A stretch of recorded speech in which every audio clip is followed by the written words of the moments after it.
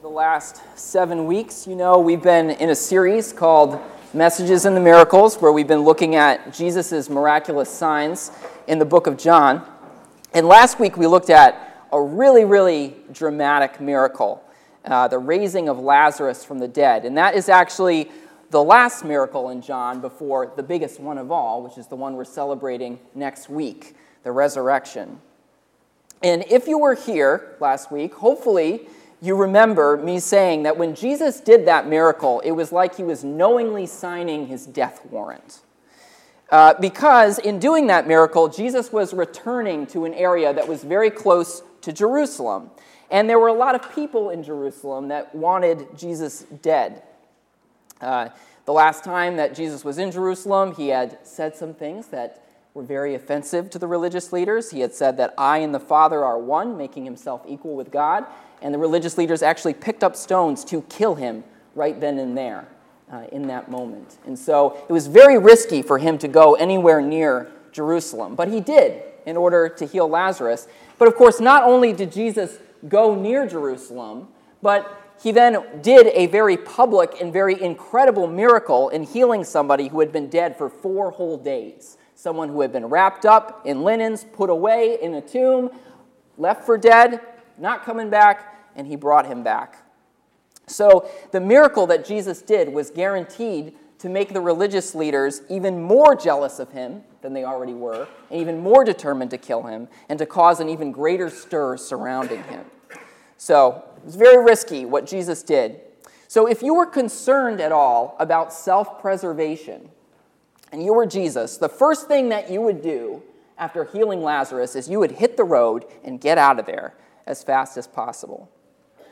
But this day, Palm Sunday, is special because this is the day when we commemorate that Jesus did the opposite of that. Okay, rather than running in the other direction, Jesus went right into the belly of the beast, right into the hornet's nest, marched right into the most dangerous place possible for him.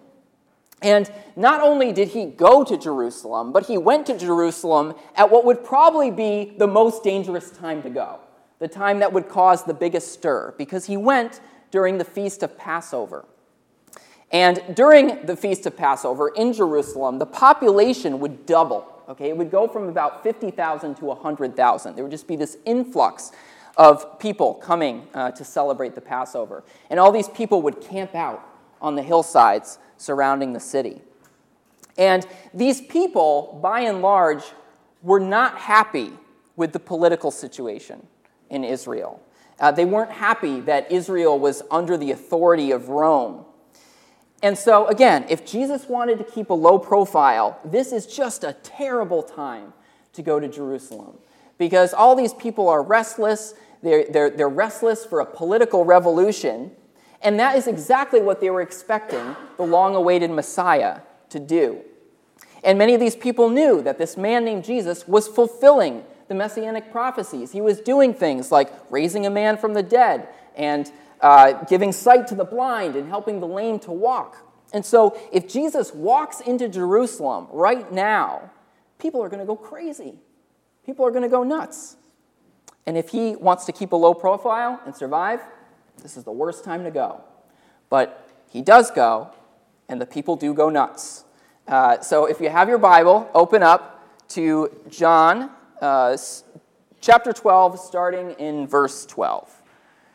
John 12, starting in verse 12.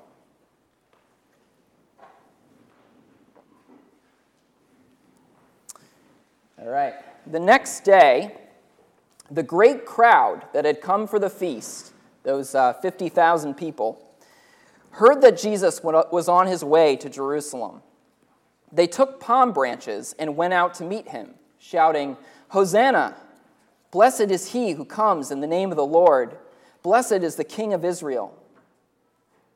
Jesus found a young donkey and sat upon it. As it is written, "Do not be afraid, O daughter of Zion. See, your king is coming, seated on a donkey's colt." At first, his disciples did not understand all this. Only after Jesus was glorified did they realize that these things had been written about him and that they had done these things to him. Now the crowd that was with him when he called Lazarus from the tomb and raised him from the dead continued to spread the word. Many people, because they had heard that he had given this miraculous sign, went out to meet him. So the Pharisees said to one another, "See, this is getting us nowhere. Look how the whole world has gone after him." So I like to imagine what this moment would be like if it happened today. If you were someone who lived in Jerusalem and you went on Facebook, I have every confidence that this event would be in your trending stories on the right-hand side next to your news feed. You know, Jesus, the miracle worker, returns to Jerusalem. And I'm sure your news feed would be filled with pictures of Jesus arriving, pictures that your friends tried to take with their phones. Some people would probably try to take selfies with their palms in hand when Jesus was going by, you know. And then I like to imagine the kinds of comments that might show up under those pictures on Facebook and Instagram. So, okay, let's say that this is our picture on social media. There aren't any actual pictures, of course, so I have to do with an illustration here. Here's my best guess as to the sorts of things we might see underneath this picture. My uncle was there when this guy made bread pretty much out of thin air. He's the real deal. I think our king has arrived. I was at a funeral last week in Bethany, and he brought the dead guy back to life. No lie. The guy had been buried for 4 days. Most incredible thing I ever saw. Don't think we're going to be paying taxes to Rome much longer. Hashtag MIGA, which, as you can probably guess, stands for Make Israel Great Again.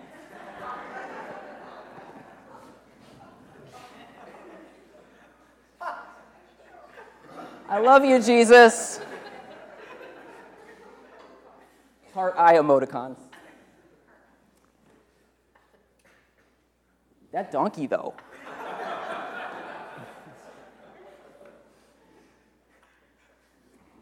We have a hater. Okay.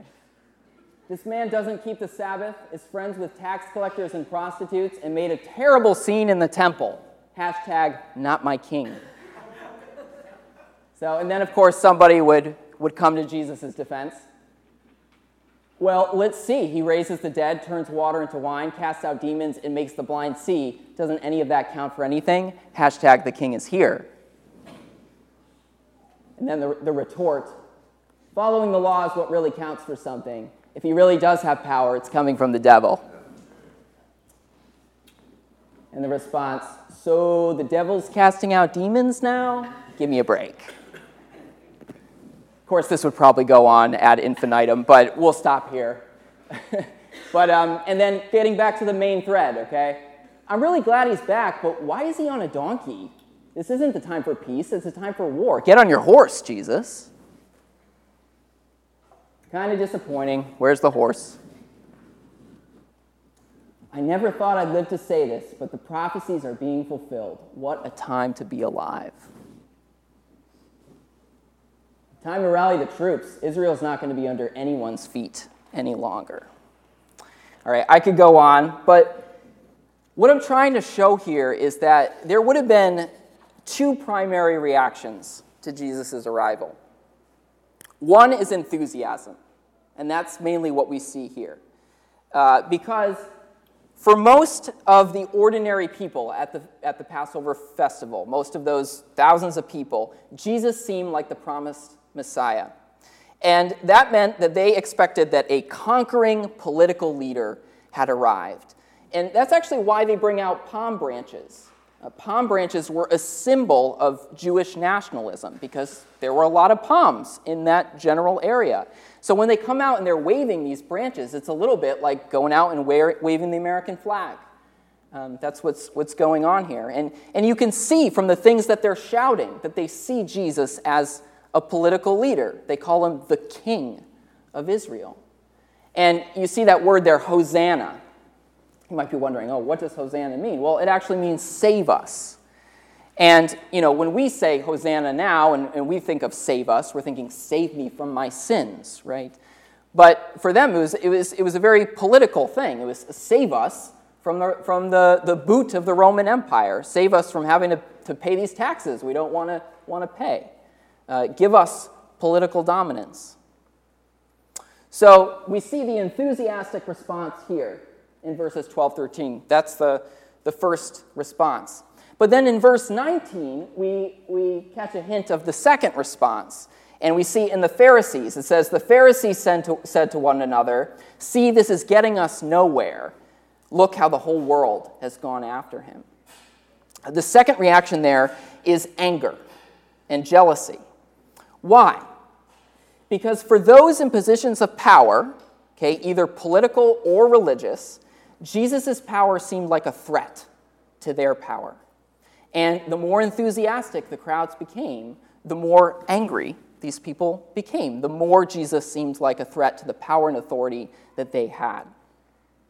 Now, here's something I want us to notice, with those two reactions to Jesus, enthusiasm and anger, there is a common theme between those two reactions. They might just seem like radically different, like they have nothing in common, but there is a common theme, because the people who are responding with enthusiasm because they want the political power that they think that Jesus can bring.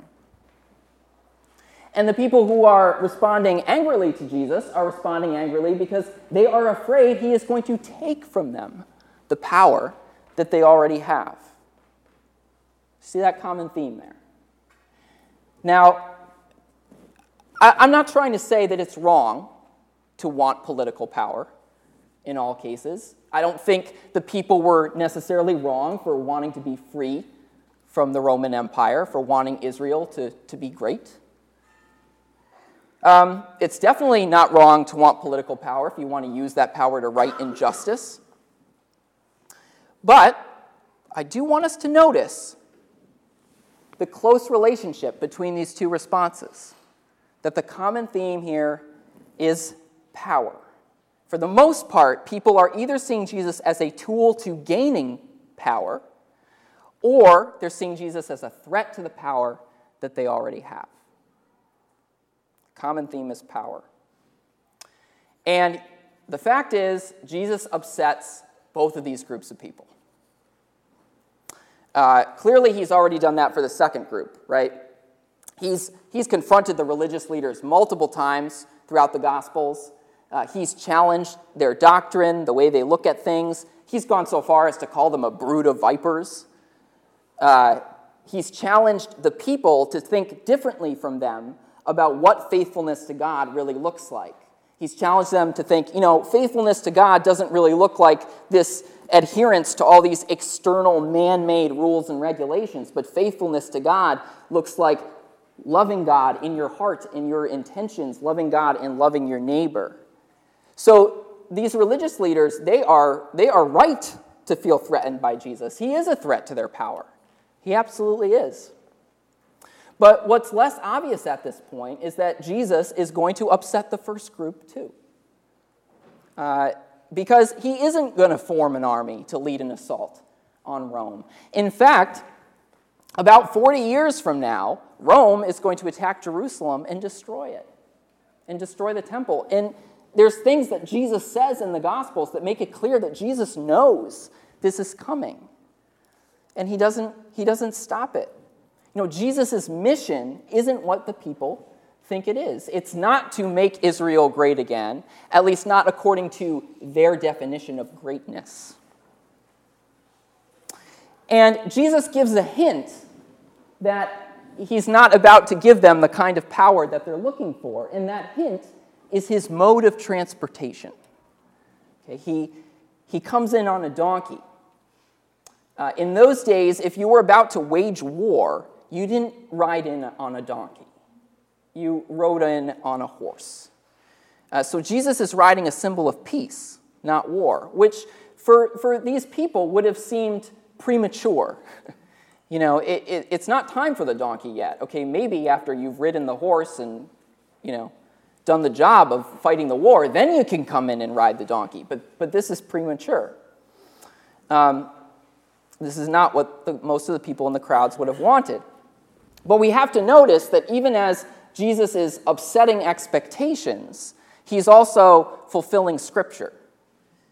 Because as we're reminded, Zechariah 9:9 says that the king of Israel is going to come, he's going to arrive on a donkey. Now, I don't think that when Jesus was arriving that people were looking at that donkey and going, oh, this is Zechariah 9:9.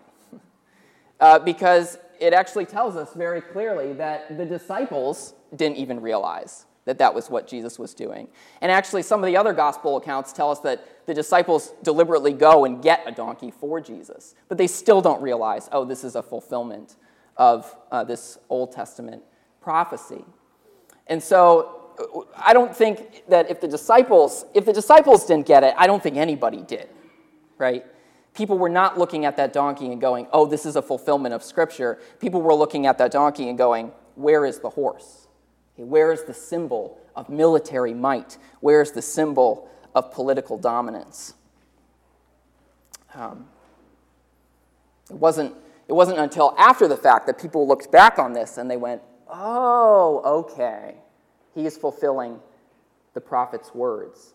This is the way that the true king is supposed to arrive, humble and riding on a donkey.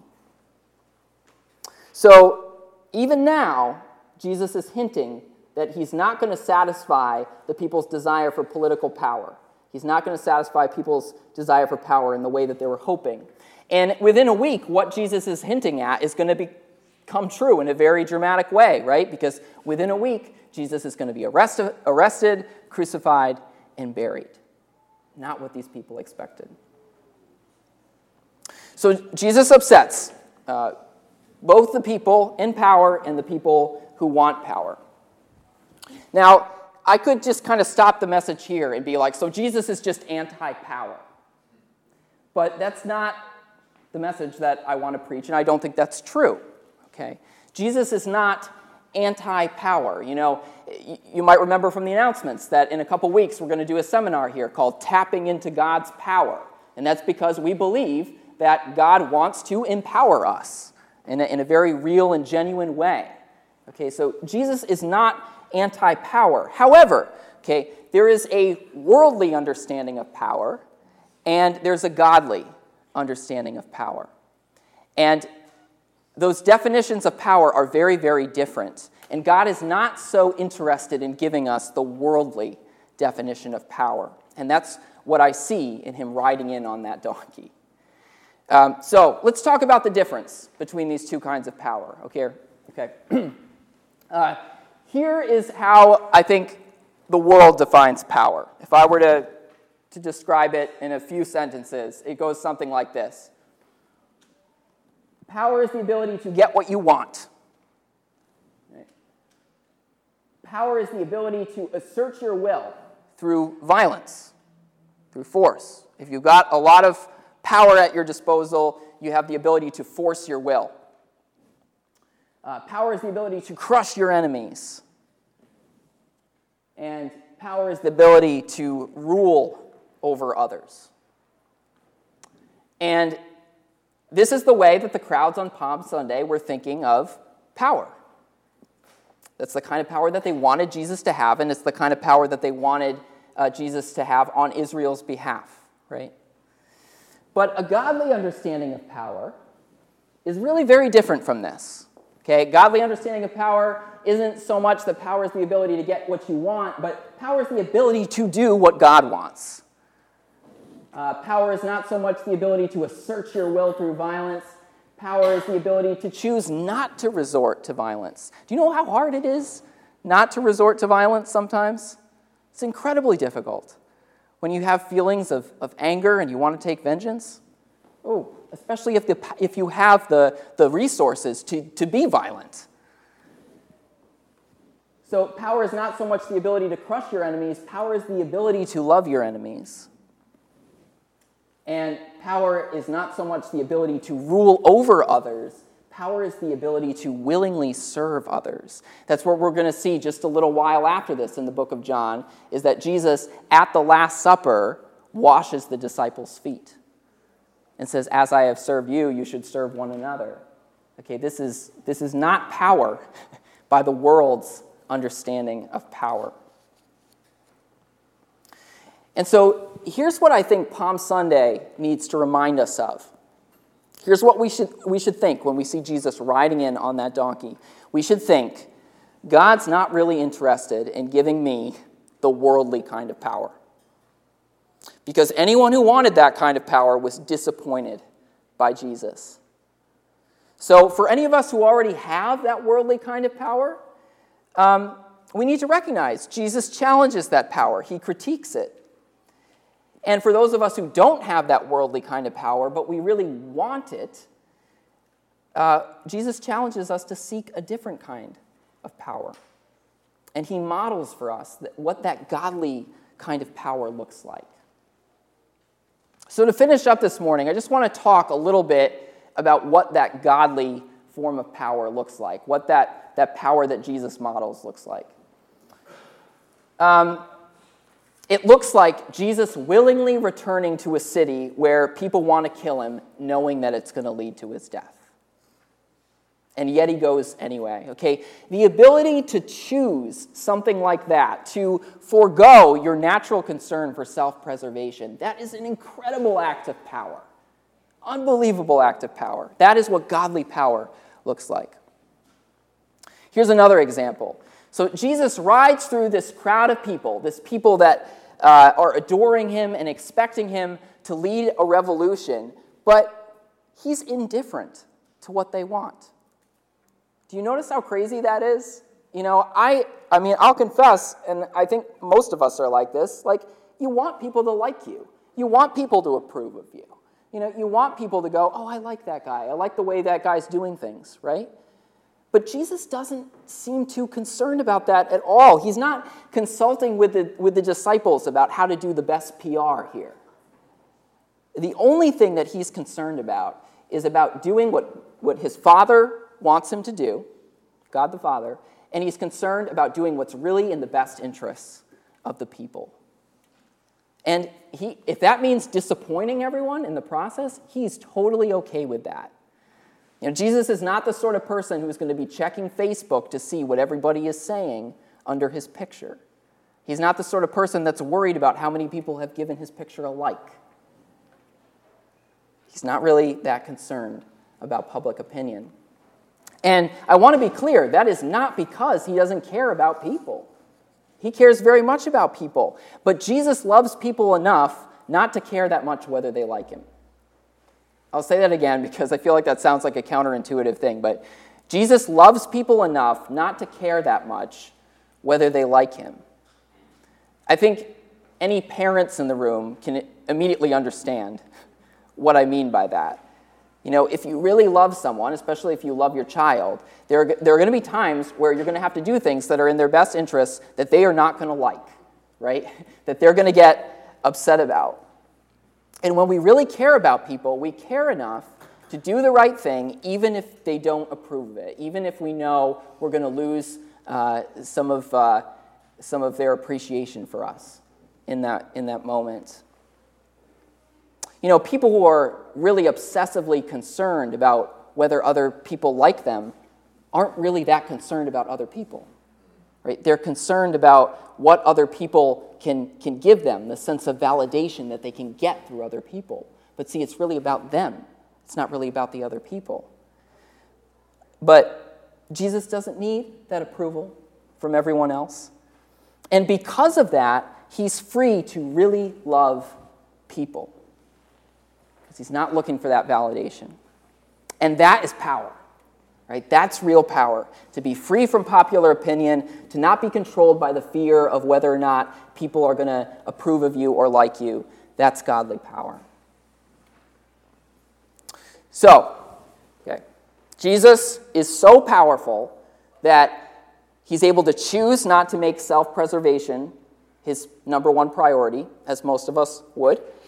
And he's so powerful, he's able to be indifferent to public opinion. But the main way that his godly power is modeled here is in why he's doing these things. He's choosing to forgo self-preservation and public opinion because he loves people. right? Because he loves us. He wants us to be able to experience peace with God and eternal life, and he knows that the only way that that can happen is if he offers his life, if he dies on our behalf. And I know that can be a little hard to understand. Wait, how is it that Jesus dying somehow, saves me from these things? And there's a lot of ways that the scriptures try to communicate to us how this works. To a certain extent, it's always going to be a mystery, but here's how I encourage you to think about it. One of the ways that the scriptures help us to understand this is this idea of ransom, that Jesus gave his life as a ransom. And what that means is that every one of us is, in a sense, held captive or imprisoned, okay, by sin, death, and the devil. It is like we're in a jail cell that is made from these things: sin, death, and the devil. And there is a very high ransom on freeing us. In fact, this ransom is so high that no human being could ever pay it. It's like $100 trillion. It's just ridiculous. It cannot be paid. So that the only person that can pay that ransom is God himself. And the only way it can be paid is by God giving everything, giving his life. And that is what Jesus does, to set us free from sin, death, and the devil, that captivity that we're in. He pays this ransom through the offering of his life. And that is what Jesus did, and he did it because he loves us. And that is what power looks like. That is godly power. The ability to love, the ability to give of ourselves, the ability to serve others, and the ability to do those things even when it's super, super hard, even when the public approval isn't there, even when people are mocking and people are disappointed, even when it means letting go of our desire for self-preservation. That's what power looks like. And so this morning, I just have two exhortations for us. The first one is we need to recognize the incredible power of Jesus and how beautiful that power is. We need to realize how incredible it is that a man who has the power to bring the dead to life, a man who has the power to walk on water, chose to die, chose to suffer on a cross, chose to serve. And we should celebrate that, okay? We should be like that crowd that waved those palms. But unlike that crowd, we should wave the palms for the right reasons, Not because we're excited about the political power that he might be able to bring us, but because we know that he has given everything so that we might have peace with God and so that we might live forever with him. Because Jesus set us free from the power of sin, death, and the devil. And then my second exhortation is this. We need to have our minds renewed so that we can see power from God's perspective rather than the world's perspective. And we need to be, as the church, the kind of people who model a godly kind of power rather than a worldly kind of power. So let's do that in his name. Let's pray. Lord, we thank you so much that you did not turn away from the hornet's nest of Jerusalem, from going into the belly of the beast. We thank you, Lord, that you willingly went to offer your life as a ransom to save us. And Lord, I pray that on this Palm Sunday, we would be filled with the joy of that, Lord, that the King has arrived, that you have come to save. Lord, I pray that we would see power the way you see it, not the way the world sees it, and that we would live in a way that embodies a godly form of power. And Lord, I pray this week as we prepare ourselves for the celebration on Easter, the celebration of your resurrection, that just the beauty of what you have done would be more and more real to us, God. Help us to be struck by how amazing it is all over again, Lord. In Jesus' name, amen.